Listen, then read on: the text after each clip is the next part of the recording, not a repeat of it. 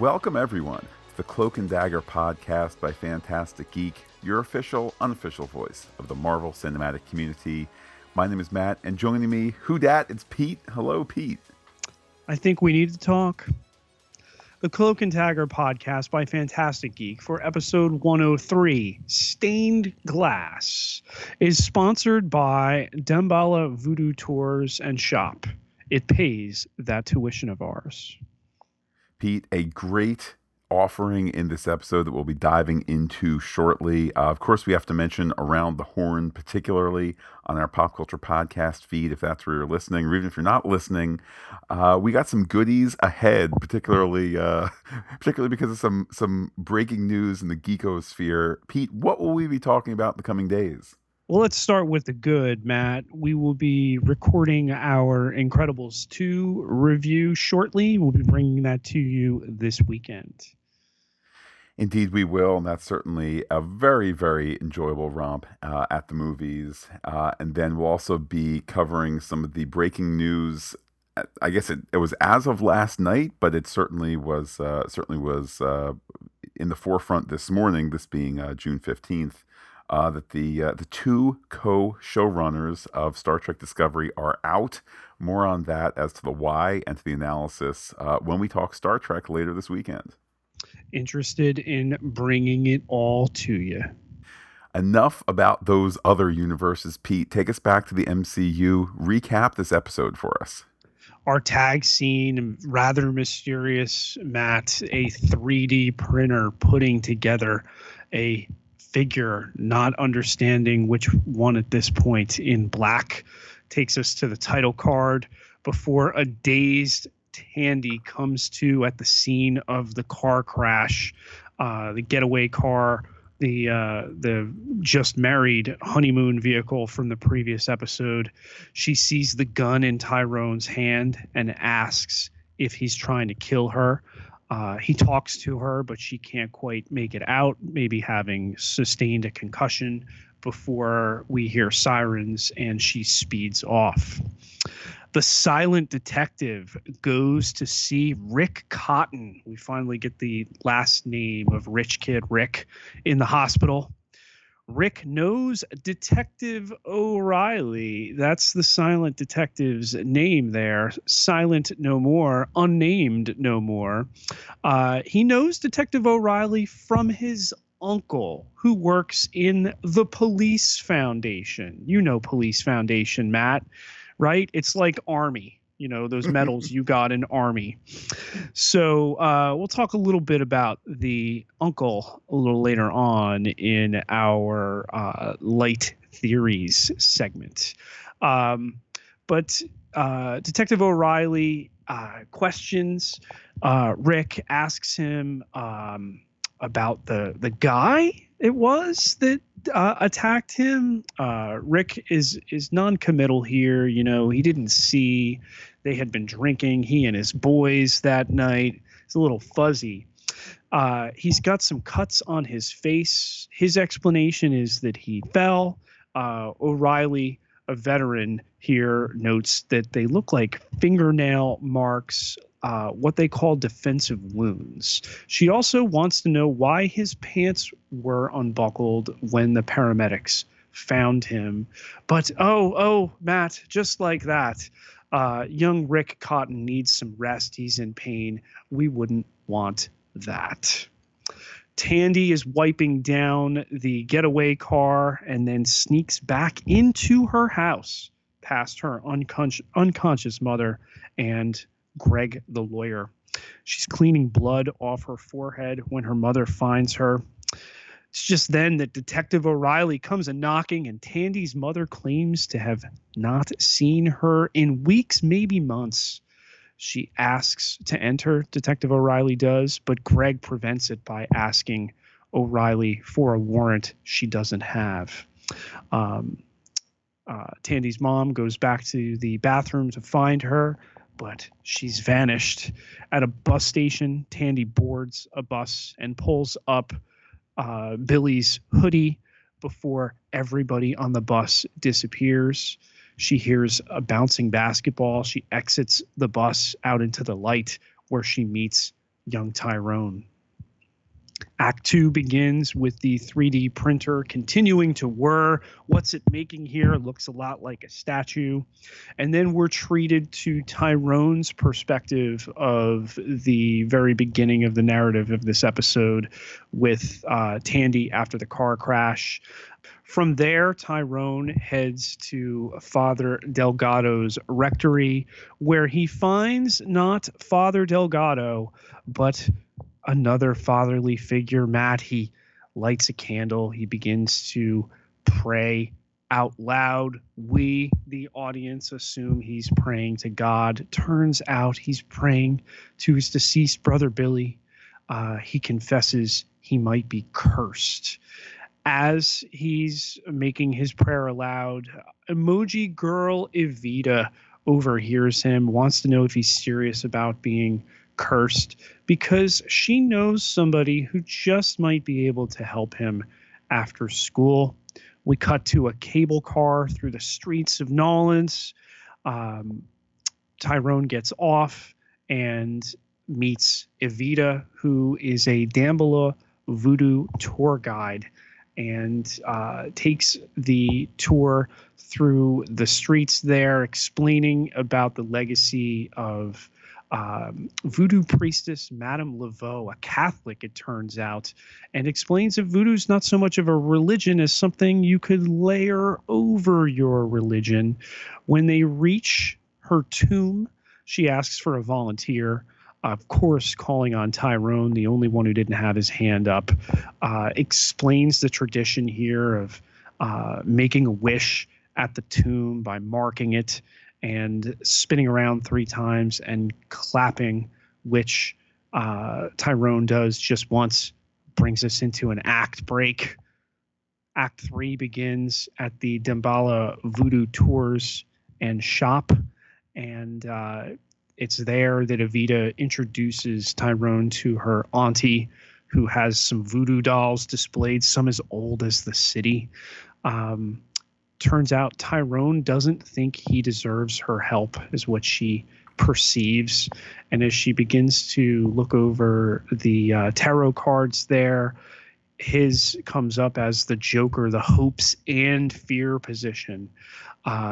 Seems he might need a bath, Matt, but not the kind you're thinking about. This is more of a spiritually cleansing bath. It's a Voodoo religion. That or a concussion, interestingly, would be the other option, something Tandy may have suffered earlier.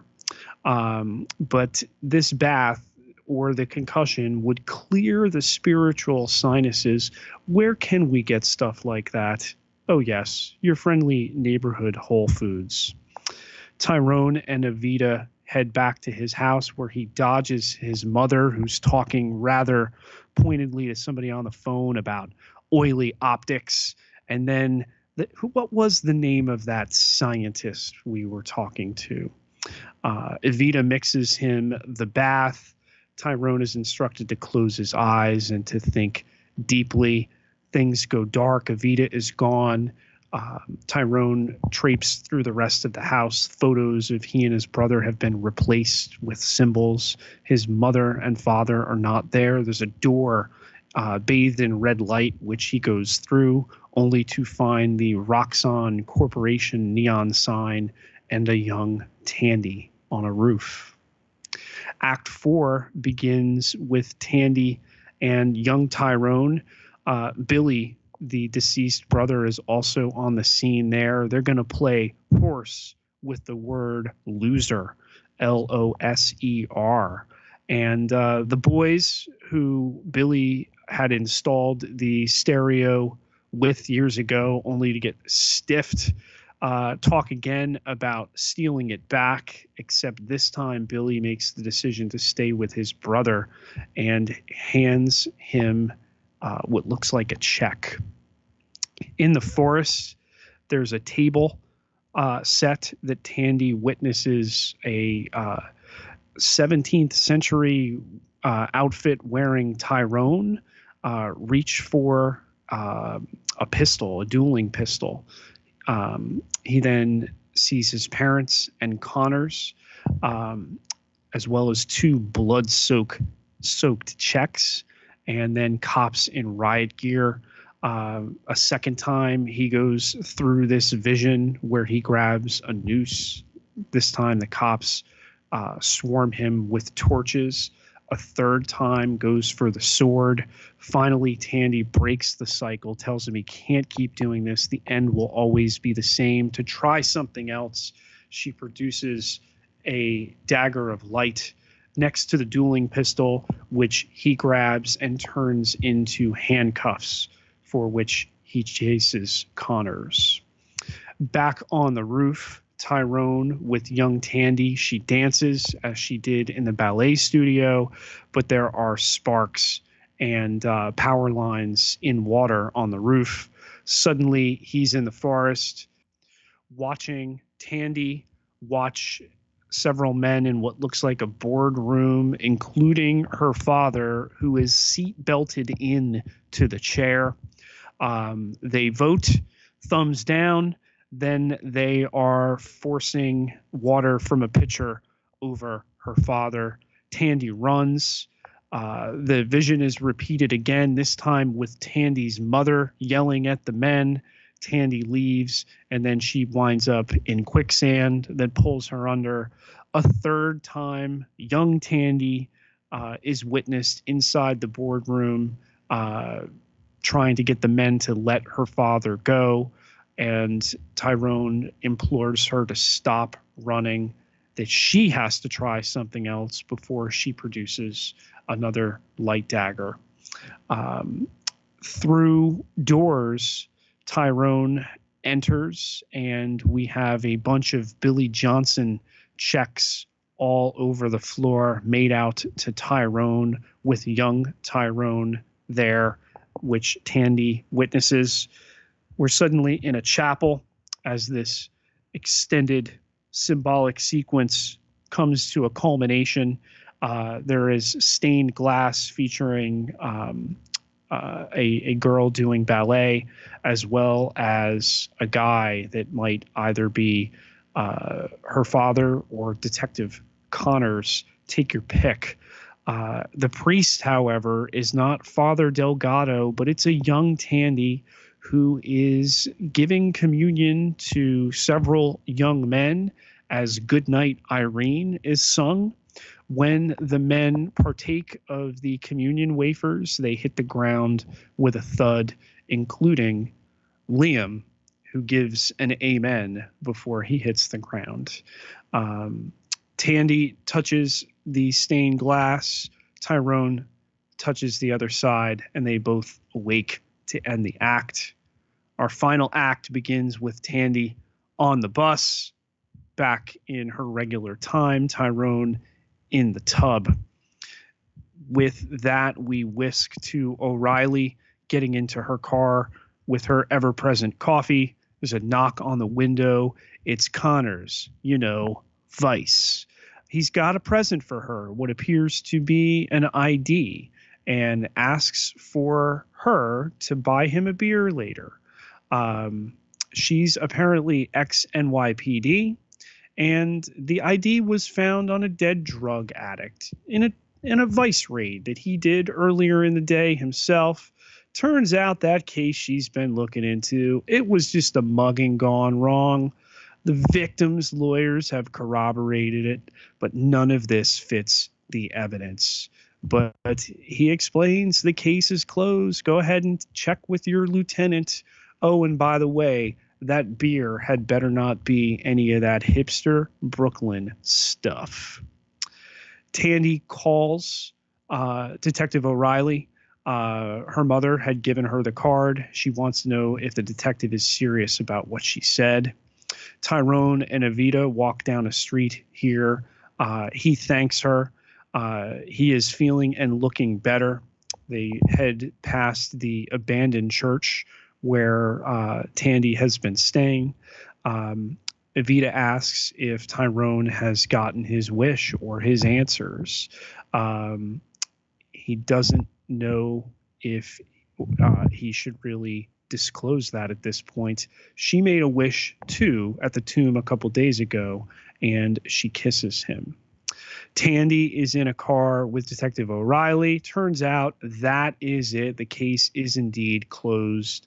But if it's any consolation, Detective O'Reilly is sorry for what has happened to Tandy, and Tandy leaves. The 3D printer continues to work, now producing its product, which a female's hand removes. It is Evita's aunt, and it turns out this is a voodoo doll of Tyrone in black. Tandy heads back into her abandoned church. Tyrone is there, and they need to talk. Pete, this a very, very interestingly directed episode, directed by Peter Hoare, who we've seen a number of times before. He did an episode of Runaways, one of Iron Fist, 3 of Daredevil. This is an episode that kind of exists in an ethereal space for much of it, but we do have some concrete baddies in it. Let's talk dark figures. Let's start with poor rich kid Rick Cotton, who he wasn't doing anything wrong at all. What, before he was mugged? Can't tell you anything else, detective. Unbuckling his pants and the specter of pain on his behalf. I love that O'Reilly calls him out on this. At the same time, of course, the specter of some kind of sinister doings. What with Police Foundation, Matt?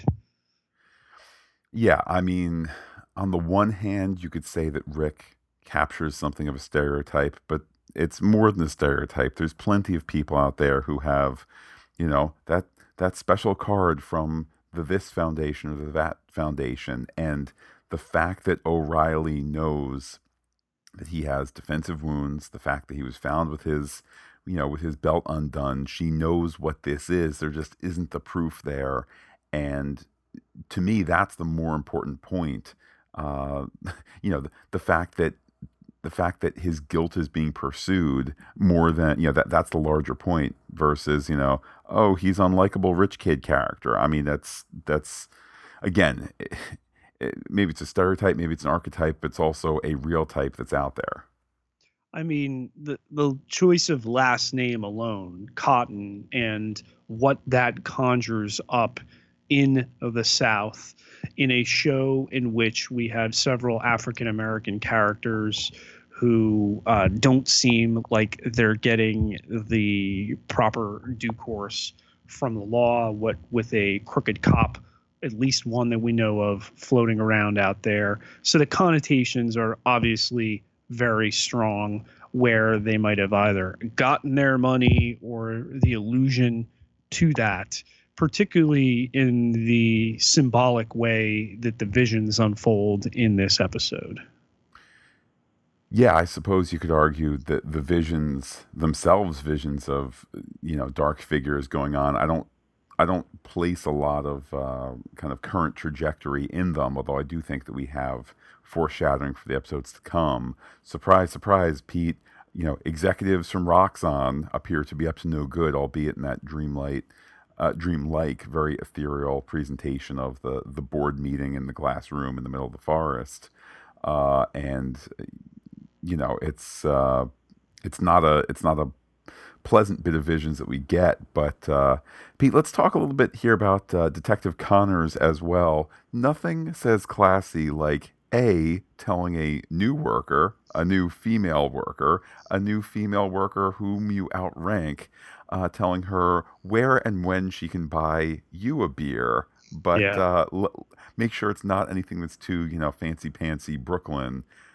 Wow. I mean, if you're not clear on this character already from the other awful things he's done, this is a great reminder in this episode that he's not to be trusted.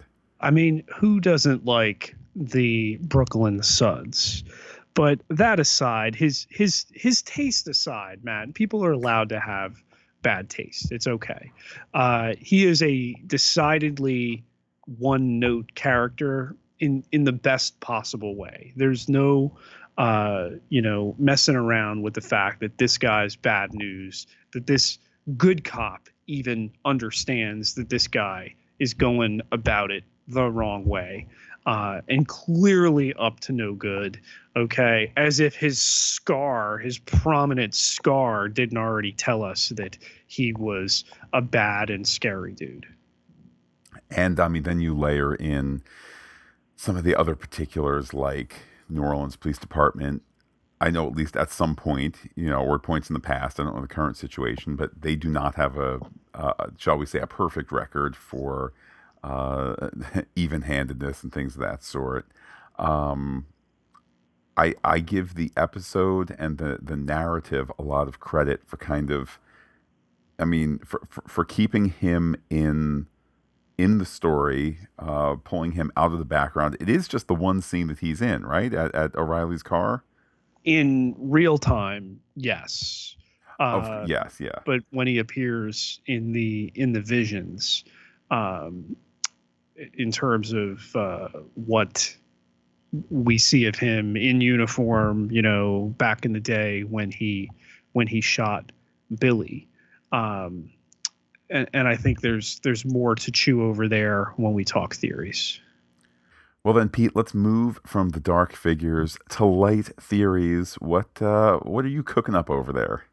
That Tandy is possibly concussed from her car accident, and then the aunt of Evita mentions that one other way to trigger the spiritual cleansing would be a concussion. Can't go without examination. I certainly love the inclusion of some of the voodoo stuff in this episode. I've had the opportunity to visit New Orleans. I did what you have to do. Of course, you have to do the 2 hour, voodoo walking tour. I did it during the day. I've stood outside Marie Laveau's crypt there, et cetera, et cetera. Um, but I love that they kind of capture that notion of the city, and then of course, I mean, not because it's Marvel, not because it's comic books. You have a story set in New Orleans, and it's not kind of some laced up, like legal drama or something like that. Of course, you need to get some of the voodoo stuff in there. Of course, you need to get some of those hints there. And I mean, it was very evocative for me to see them, in that part of the city, just as someone who's been there. But to then start to bring it in here of kind of explaining the background of some of those visions that as I said before, I'm sure are going to be, and end up being foreshadowing for other episodes. Things like seeing Tandy's father, apparently, again, kind of through this haze of the vision, but kind of high up at Roxxon, which I think is not an impression that we got from the first episode, but that could be something as they come, as things come to pass. And I love that these visions gave us that opportunity, whether it's through the world of voodoo magic, whether it's through the world of superpowers, whether it's just through the world of something as simple as a concussion and the fates aligning and showing you these things, that we're kind of getting kind of glimpses of what has happened, what may happen, but all through this weird kind of, this weird lens.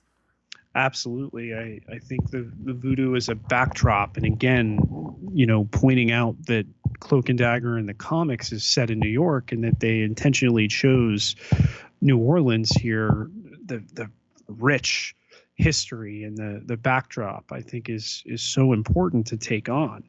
Not only that, with the voodoo here and, the 3D printing of this figure of Tyrone, again, all in black. Really interesting moving forward. What's Evita's auntie got planned there, you think, Matt? Well, first of all, I love this juxtaposition of the voodoo doll, this thing that, I mean, everybody knows about voodoo dolls, whether you know anything else about voodoo, authentic or stereotypical or whatever. You kind of know what you take a piece of rag or maybe some of their real hair or whatever. You make a little rag doll that looks like somebody. No, it's 2018, man. If you're, at least from this episode, if you're believing all this voodoo stuff, then of course you're going to have a 3D printer going there. But what do I take? If you're just point of order, if your 3D printer makes voodoo dolls, wouldn't your 3D printer, by the nature of voodoo, be possessed?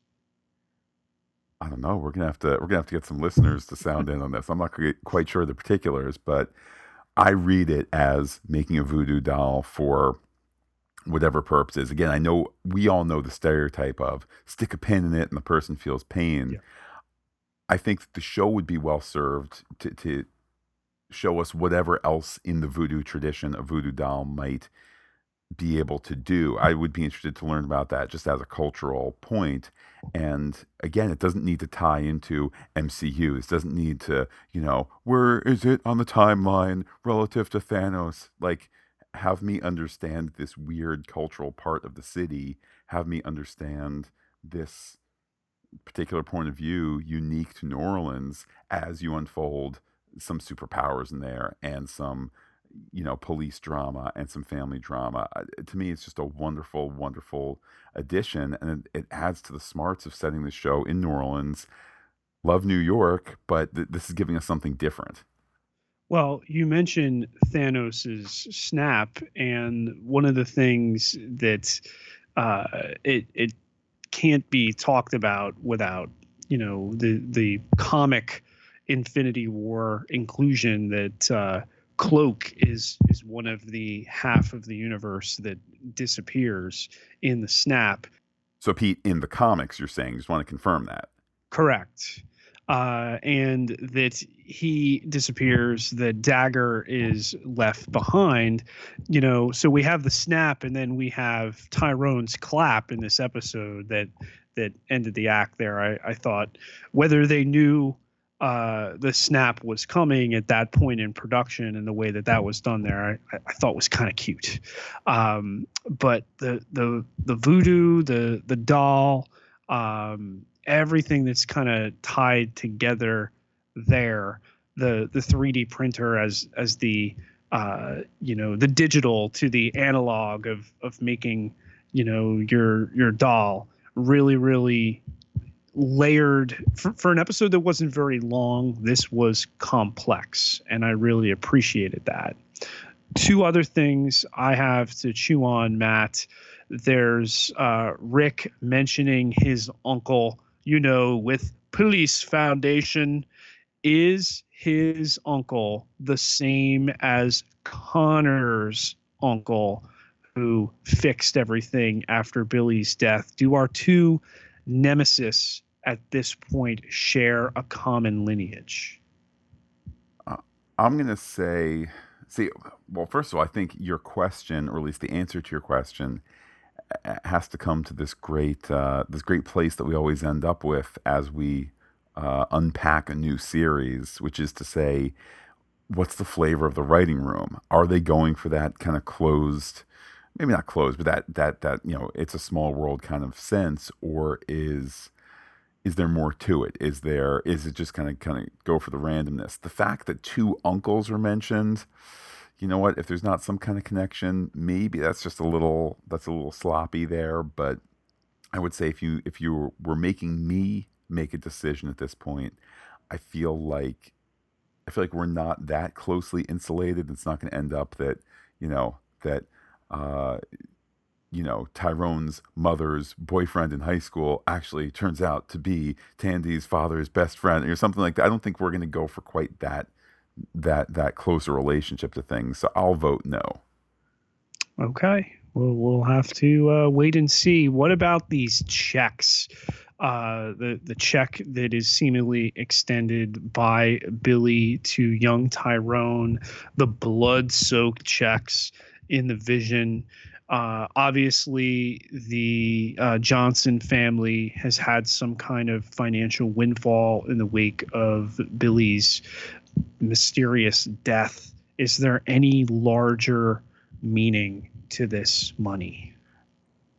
I think the checks in the vision, I think they're a great example of the daring that there was in the direction of this episode or the writing. I'm not quite sure where the credit lies, whether it's director Peter Hoare or we have the story by Ariella Bledger and Dawn Camochi and teleplay by Peter Calloway. So not quite sure, where success has come from amidst those four, but I kind of just read it on almost more of a figurative presentation of a more literal thing that the brother has given so much and they're kind of unable to cash these checks because the brother has given his life and they can't take anything from that. I really like that interpretation, by the way, Matt. Why, thank you. I just remain amazed that we have in these previews. Like, let me put it this way: I don't have a ton of experience with Freeform as a channel, which we discussed in last week's podcast. I know that they're certainly not shy to be a little edgy, or a lot edgy. But could you make an argument, guys? Look, this is going to be the second week this episode that this series airs. Can we not do some highly metaphorical thing where our guy from today, the handsome young man, all of a sudden he's dressed like it's the 1700s or something, and then there's like riot police with old-timey torches, and then like, what's going on? Like, it's going to be too hard for the kids to understand. No, it was hard to understand, but you could tell the entire time this is a dreamlike place. I don't understand every last bit of the checks and of how first Tyrone has the noose and later he's caught by it and things like that, but it has a richness to it that got my attention, and it was like, oh, Freeform is okay with this. This is challenging stuff, and obviously sensitive topics, especially in Division, Tyrone lynched and that sort of thing. This is not like, well, let's just crank some stuff out to sell advertiser time to. They're trying to say something, and I want to listen more to understand what they're trying to say. Well, Pete, let's hear what some listeners had to say. Let's start with a tweet from Bike BRH, who said, just started catching up on Cloak and Dagger, but Aubrey Joseph's accent is really throwing me. I know he's American, but at times he sounds like an Englishman failing at an American accent. Is he trying to drop a Brooklyn accent or something? So your thoughts, Pete? I've not picked that up. I didn't get the feeling that he was doing an accent. I think the way they've presented the character makes his speech a little labored, only because of how conflicted Tyrone seems all the time. Just as a note to the previous episode, when they sang "Make Me a Channel of Your Peace," he actually sang that. That was him who recorded that, which I really appreciated. I know too. I mean, let me put it this way. My personal opinion, yes, Aubrey Joseph is from Brooklyn. I feel like he's been a working actor long enough. I mean, all the way back to Simba on Broadway's The Lion King, where I feel like, yes, he's from one of the boroughs of New York, but this guy at the tender age of 20, he's been working long enough where I feel like, I feel like he, for a work setting, he can probably affect a number of accents asked of him, whether it's non-regional dialect, whether it's this, whether it's that. So I will say this, getting the tweet, I was listening to Aubrey Joseph, getting the tweet before I watched this episode. I was listening to Aubrey Joseph's voice more. I would agree with you, Pete. I didn't feel like there was a accent cover up or an accent being put forth or whatever, but he does have a really interesting voice. Couple that with what you're saying, that he is, despite being, a top lead here, he does seem to, he gets less lines, in part because he is more contemplative, or he's spending time alone. So I'll just wrap up the thought by saying he has a really interesting voice, which is something else we get to ponder and hear as we move forward. To Facebook we go, Matt, where administrator Andrew Barreo of the Marvel Cinematic Universe page was gracious enough to allow us, in addition to Fantastic Geeks Facebook page, to post our podcast for the first 2 episodes. There were a couple comments there. Jim Young first wrote in saying, just finished watching. I will continue to watch. I enjoyed it. Robert T. Frost, a stranger to these Fantastic Geek parts, writes, just finished watching. Definitely need a rewatch. There's a whole lot going on there. And then a dissenting opinion, Matt. Jantique R. Fielding wrote, I tried. I watched the first 35 minutes, and I was so bored. I understand the need to establish background. That took 10, maybe 15 minutes tops. There was mood lighting and edgy songs and very little action. I don't need explosions every minute, but I'd like to see some actual plot moving along. Anyway, clearly it's not my cup of tea. I agree that all three of these episodes have definitely had their moments where it's like, oh man, teenage angst, cue the song, montage. Which, I mean, is that what I would do? If it was like, make Matt a show, I would decree, let's not do that. But, it's all good as far as I'm concerned. I know that, I am not at the center of their demographic for what they're shooting for. I will say this I liked this episode. I really liked this episode. Maybe I didn't love this episode, in part because maybe some of the flashbacks were difficult to, or flashbacks, visions, etc., were a little difficult to decode, which is okay. To me, this show comes back. Its foundation is Olivia Holt and Aubrey Joseph, and when you're not sure what's going on, or if you're not sure how's this episode going, you check in with them because they bring this emotion to it that cuts through it all. But Pete, anything else there in your mailbag? From iTunes, Matt, we have our first review to the Cloak and Dagger podcast by Fantastic Geek, and it comes courtesy Dr. Steve T. The headline is "Another Fantastic" with the PH, horse in the stable, 5 stars. And it reads, just listen to the preview episode.